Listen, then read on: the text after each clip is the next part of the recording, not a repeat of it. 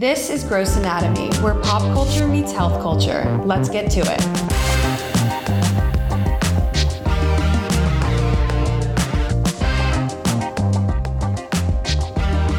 Hello, Jason. How you doing today? Hi, Ali. Are we live with Gross Anatomy? We are live at Gross Anatomy. How's your day going? My day is, I'm kind of in a weird mood yesterday and today.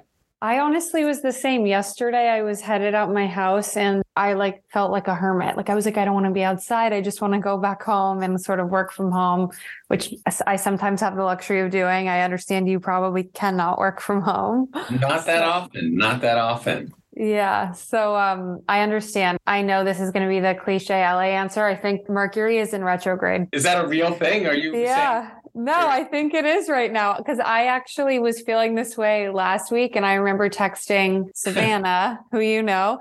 Our family lawyer. Exactly. Every family needs one. She said, I think Mercury's in retrograde. And I said, I don't even need to Google it. I believe you. Oh, okay. So it's not like you know what that means or anything. It's supposed to mean things like communication are off or just when sort of weird things keep happening. It's always Mercury's in retrograde is who we blame.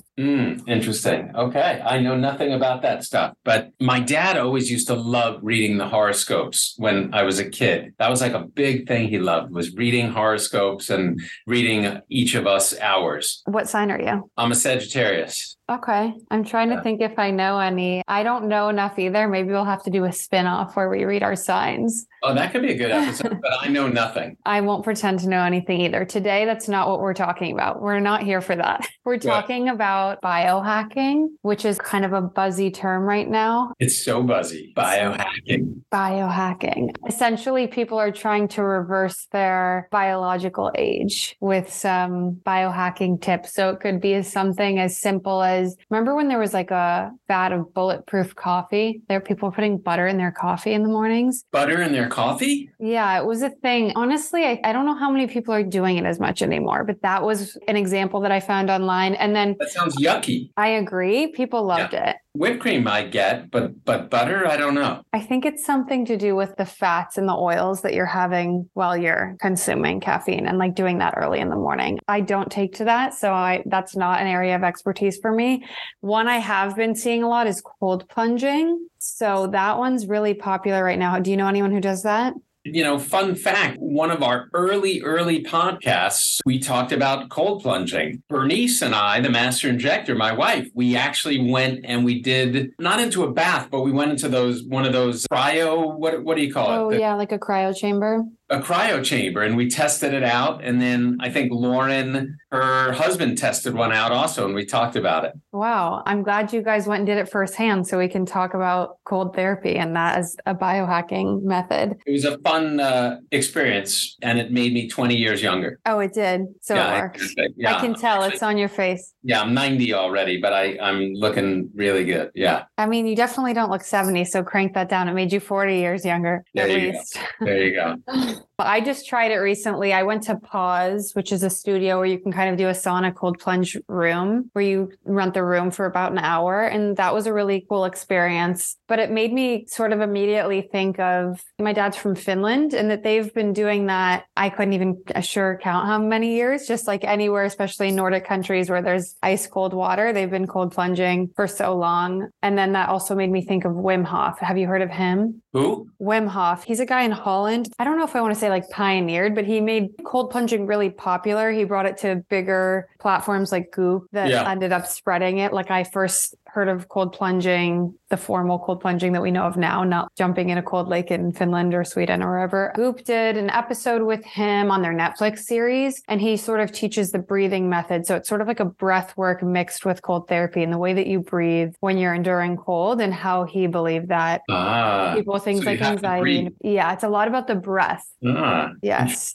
Well, we've also known it for a long time with athletes. You're always seeing athletes doing these cold baths and, after a hard, strenuous exercise. I think it's been around for a while with athletes, cold plunging. Oh, absolutely. I mean, I remember even in high school, like the ice baths you'd see like the football players do. I think it's just sort of spreading out of athletes and into the general public to feel better, lower inflammation, those things. There was a movie because it's all about movies for me. There was a movie with Angelina Jolie, and I'm blanking on the guy who plays a young Dr. X from the X-Men, James McAvoy. Okay, yes. So James McAvoy and Angelina Jolie, and I think they were like assassins or something. A big part of their healing, if they got injured, was being in these cold plunge baths where they totally recovered, kind of thing. It was kind of fantasy. They would come back from all these crazy injuries. And I don't remember what movie that was. It was a kind of fun movie. She was training him to be this assassin, kind of like a Matrix-y kind of movie, a little bit. Is it called Wanted? I think it is. It comes up as that she trains him as a secret society of assassin, which takes its order from fate itself. That's exactly it. Yeah. And I remember the cold plunge was a cool scene in that movie, actually. Okay, well, then I'm adding that one to the list. And you have to add the Wim Hof episode of the Goop series to your list. There you go. I got homework. We both got homework this week. So there's all these different tools that people use, whether it's cold plunging, saunas, the cryotherapy. People are doing DNA tests to sort of see if they have genetic markers and like how to reverse those. Do you think that we are just avoiding the inevitable, or do you think that there's actually some value in people tracking this? There's a big biohacking conference coming up in Orlando towards the end of June with all of the famous biohackers out there. Actually, it sounds like it'd be a cool thing for us to go to also. But when I was looking at a lot of the speakers and all of that, in addition to everybody's bio, it said entrepreneur and business person. And that always not always, but a lot of times it red flags stuff for me when it's about business. But I mean, a lot of things are about business. And, I have these two hats I wear. I wear the do-good doctor, who believes in just doing good and not making a living, just, taking care of people out of the goodness of my heart. And then I have to feed a family and take care of myself. And I also think about it would be nice to be a little business savvy and start a business and have this and that. So that's a weird, long answer to your question. And it doesn't even totally answer the question. But I think one component of this whole biohacking thing is big business, is basically the weird answer, the weird non-answer answer to your question. But yeah, everybody is always looking for, myself included, being around as long as possible. Why not? Right? If we can. Totally agree. I think it's just sort of in our nature, right? We want to feel good. We want to be here feeling good as long as possible. For me, I had this epiphany. I think we talked about it a little bit when I went plant-based. Basically, how many years ago were you a freshman in college? Oh, so you asked me this on the last episode and I said the wrong year and aged myself to be around 22. I am 27. I started college in 2014. So almost 10 years ago is when I started kind of going on the road to health a little bit myself. For the same reason, I kind of thought to myself, A, I'd like to be around for a while, but B, I also kind of had this fatalistic attitude that something's coming for all of us. Unfortunately, that's the one thing we know for sure is something is coming for us. And I kind of said to myself, let me be as prepared as possible to put it off or battle it and try to stick around for as long as possible and fight that thing that's coming. I think that's such a good way to view it. I also kind of coincidentally, the same year was my about freshman year of college, kind of started learning about health. I mean, maybe that's a California thing. Most probably younger teens aren't worrying about it, but I remember taking a class where we sort of just learned about, one in a sociology class, we learned about the effects on the environment, but then in a nutrition class I took, we learned about things like processed sugar. I never paid attention to that. Prior to that, it was just, you heard your parents talk about like calorie counting or Weight Watchers or those kind of. Right. And then it was like me learning about like whole foods and more of like a balancing diet and like lowering sugar and alcohol. And that was the first time I'd ever considered that. 2014 for me too, it was a big year. There you go. I don't know if this is something you'll be able to break down, but do you know from an overview perspective, if you were to explain this to a kid, like how does the body break down? What is aging? The crazy thing about us is we are constantly making cells, and cells are constantly dying, millions, tons and tons all day, constantly. We're making new cells and more cells are dying. When patients always say, Doc, I haven't eaten anything. How am I going to go to the bathroom? Just like our skin flakes off, our intestinal lining flakes off. And that's what not a lot, but that's what poop is sometimes too, is just our intestinal lining flaking off, or the bacteria in our intestines, doing stuff in there. So hair falling out, we're just constantly building ourselves up and getting destroyed constantly. Mm-hmm. And at a certain point, and it's usually, I don't know what age it is where we're no longer, the scale tips in terms of making us, in terms of more like ending us to some degree. But to some degree, that happens in our late 20s and early 30s. We stop becoming new, and now we're just, to be totally depressing, we're dying. We're slowly dying. We're no longer, in that early phase. And gosh, to go back to that early phase, that would be great. A lot of what this biohacking thing is, why I guess you're interested in it, is trying to find out ways to either delay it or even, if possible, reverse it. And why not? That's a good point. I know the life expectancy is going up. We don't need to look at the stats to know that grandparents are living longer, parents are living longer. I think they're also just maybe smoking less, drinking a little bit less, eating a little bit healthier. Speaking of bulletproof, I read an article on biohacking, and I saw that the founder, says Dave Asprey, founder of a multi-million-dollar bulletproof brand. He had a doctor harvest stem cells from his bone marrow, inject those into every joint in his body in a highly publicized quest to live to 180. So that's pulled from just a Forbes article. I don't know how invasive that is, but I wonder what other forms would you be willing to try something like that? Do you think 180 is a little bit of a wild goal? I mean, why not shoot for the moon, right? Or Mars these days, actually. I think it's reasonable. There are things like that being done with PRP, right? Platelet-rich plasma. It's a common thing that's being used for hair growth now and for joints, taking a person's plasma, spinning it down, and in theory, kind of getting it down to the basic cellular level, thinking that it's going to be similar to an embryo type of cell that could turn into anything, right? That's the whole premise for it. An embryo starts out as just these two cells and then goes on to become a person. Each cell kind of starts and becomes whatever it is. And that's the thinking about placenta a little bit also, one form of stem cell research.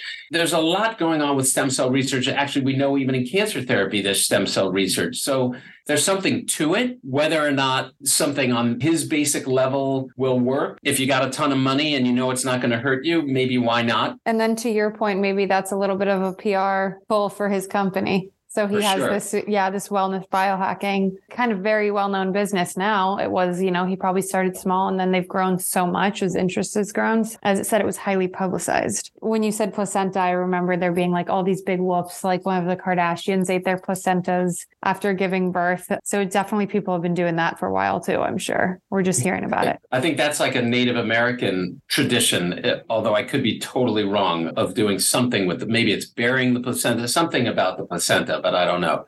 It comes up right away. Native American placenta rituals. There's a burial within the boundaries of But they don't eat it, right? There's no eating of the placenta, I don't think. Is there? I'd have to do a deeper dive, but the first thing that comes up is a burial. It sounds like they hold it in a different light than we do, which it seems like here the hospital just kind of throws it away. Right. No, they don't actually. When we had one of our kids, there was this thing that you could actually store the placenta.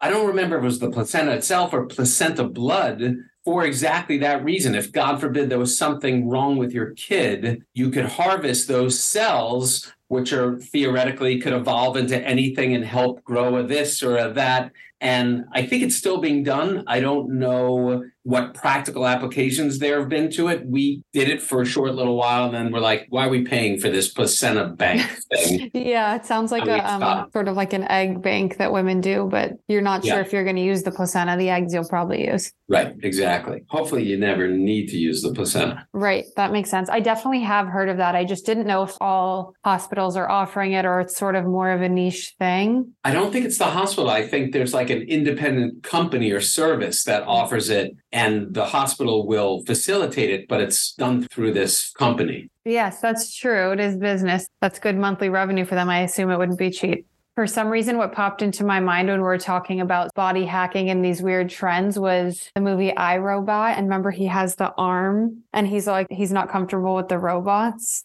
I wonder if things like that, people start using like interesting technology as well. The chips in people's arms for paying, just little things. Limbs is maybe a bad example because that's more of a necessary, like, of course, why would you say no to that? But what came up in the article was the chips people do. I don't know why it would be considered biohacking, but for like checking out places and paying. I read that. Is that really happening already or is that theoretical? I think it's happening already. Maybe I'll do a sort of a follow-up fact check on this episode where I mean, it sounds convenient, but it sounds scary as heck. I know. It sort of sounds like a weird way to just track information on people, but maybe I'm getting a little bit woo-woo with that.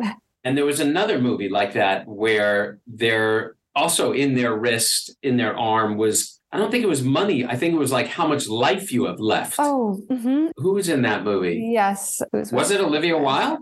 Yeah, Olivia Wilde was the mom and Justin Timberlake was her son because people were having like kids so young. I remember this movie. It's a very interesting concept. Right. And their life was in their arm, which sounds like not very far away from what you're talking about. Yeah, I think it also probably touched on a concept of time is money, or money is time. The wealthier they were in time, the wealthier they were in life. Got to look up the name of that movie. I know, we should find it. That's another. In Time. It was called In Time with Amanda Seyfried. How do you say her name? Amanda Seyfried.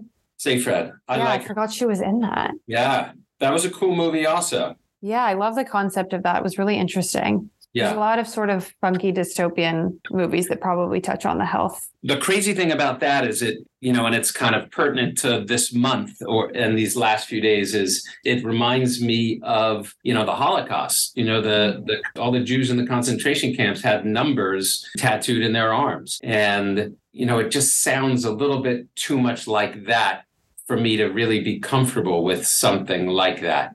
I mean, that's an important parallel to draw. I think it's a lot of control that's being put over people.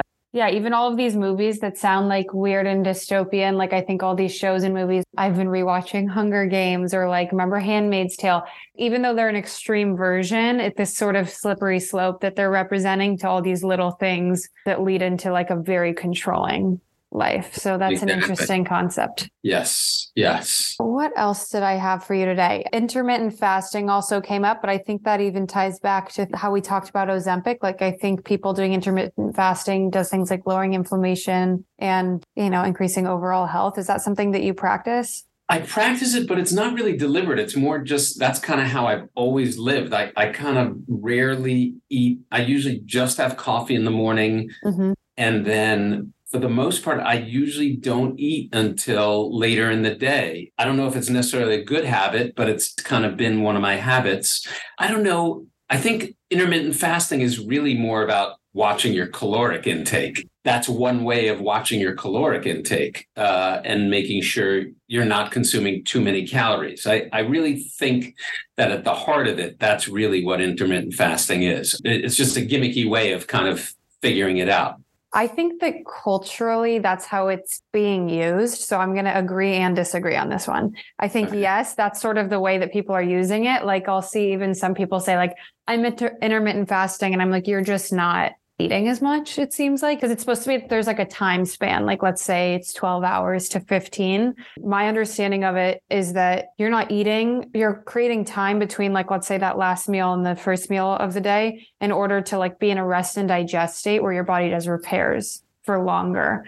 whether that's just in the end lowering calorie intake so your body can work on other things. I think it was supposed to be something about that time span being important. But again, I think that maybe the way you're saying you do it, which is just sort of intuitive eating, is eating when you're hungry. The way that I've been doing, I shouldn't even say intermittent fasting, is that I just try to pay attention now to when I'm hungry. Whereas maybe in the past, when I was younger, you just wake up and eat breakfast. That's just like the time of day. It's like a clock that you remember since you're little. Now I'm like, oh, I wait until I'm hungry. And then I try to just stop eating when I'm full, which can be hard for people too. Yeah. I'm good to wait till I eat till I'm hungry, but I have trouble stopping when I'm full. Yeah. I think a lot of people do. That's like a learned behavior I've had to do. I also, I'm sure my dad will listen to this, but he was always a big finish your plate person. So then I had to sort of, which I think as a kid, I was like, honestly, such a string bean. He was probably like, all right, come on.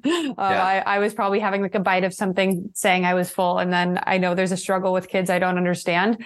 But then I think I had that voice in my head that sometimes when I was older, I'd be like, oh, I have to finish it. Whereas now, even if there's just one bite left, I try to just say, well, like I'm full, so I'm going to leave the one bite. I wish I could do that. I'm always part of the Clean Plate Club, unfortunately, although it's good having pets and knowing that sometimes you could save that food for another time to give to your pets. If it's okay. Yeah. That last bite can kind of disappear off your plate and you can be in the Clean Plate Club as long as honey's around. Or the other good thing is composting. That kind of is a good way to get over the being part of the Clean Plate Club. Yes, I've been sort of like annoying to people in my family with the composting as well, because even when my current apartment doesn't have a green bin, I'll freeze my compost because the smell is really what's the worst. So here's a hot tip for everyone who doesn't compost: put it in the freezer and then drop it in a green bin, because you don't want like the mushy, slimy stuff on your counter, or like sometimes that's the worst part. So I've always done that. So I kind of pull that guilt off of it,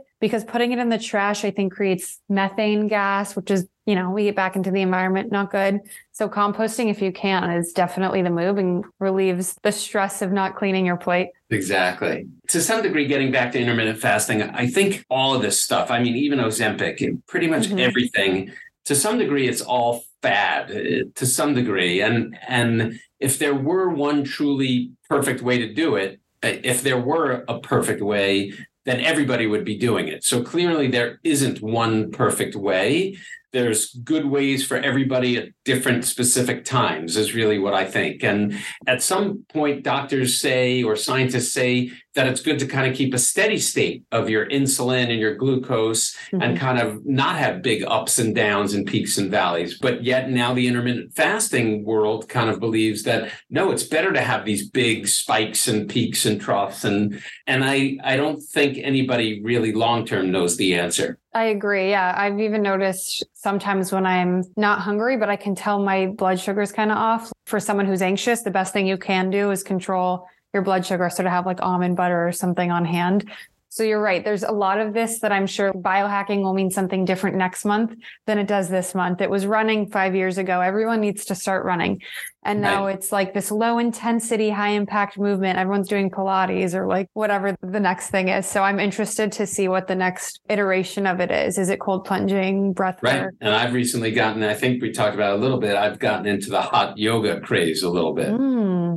And but I find that there's something spiritual in that, although I haven't yet found my spiritual guide yet in terms of hot yoga. Like I see the beauty of it, the yoga, but the classes that I'm doing are all a little too much, in the back of my mind, I feel like I'm doing Jane Fonda workout a little bit, or Olivia Newton-John workout.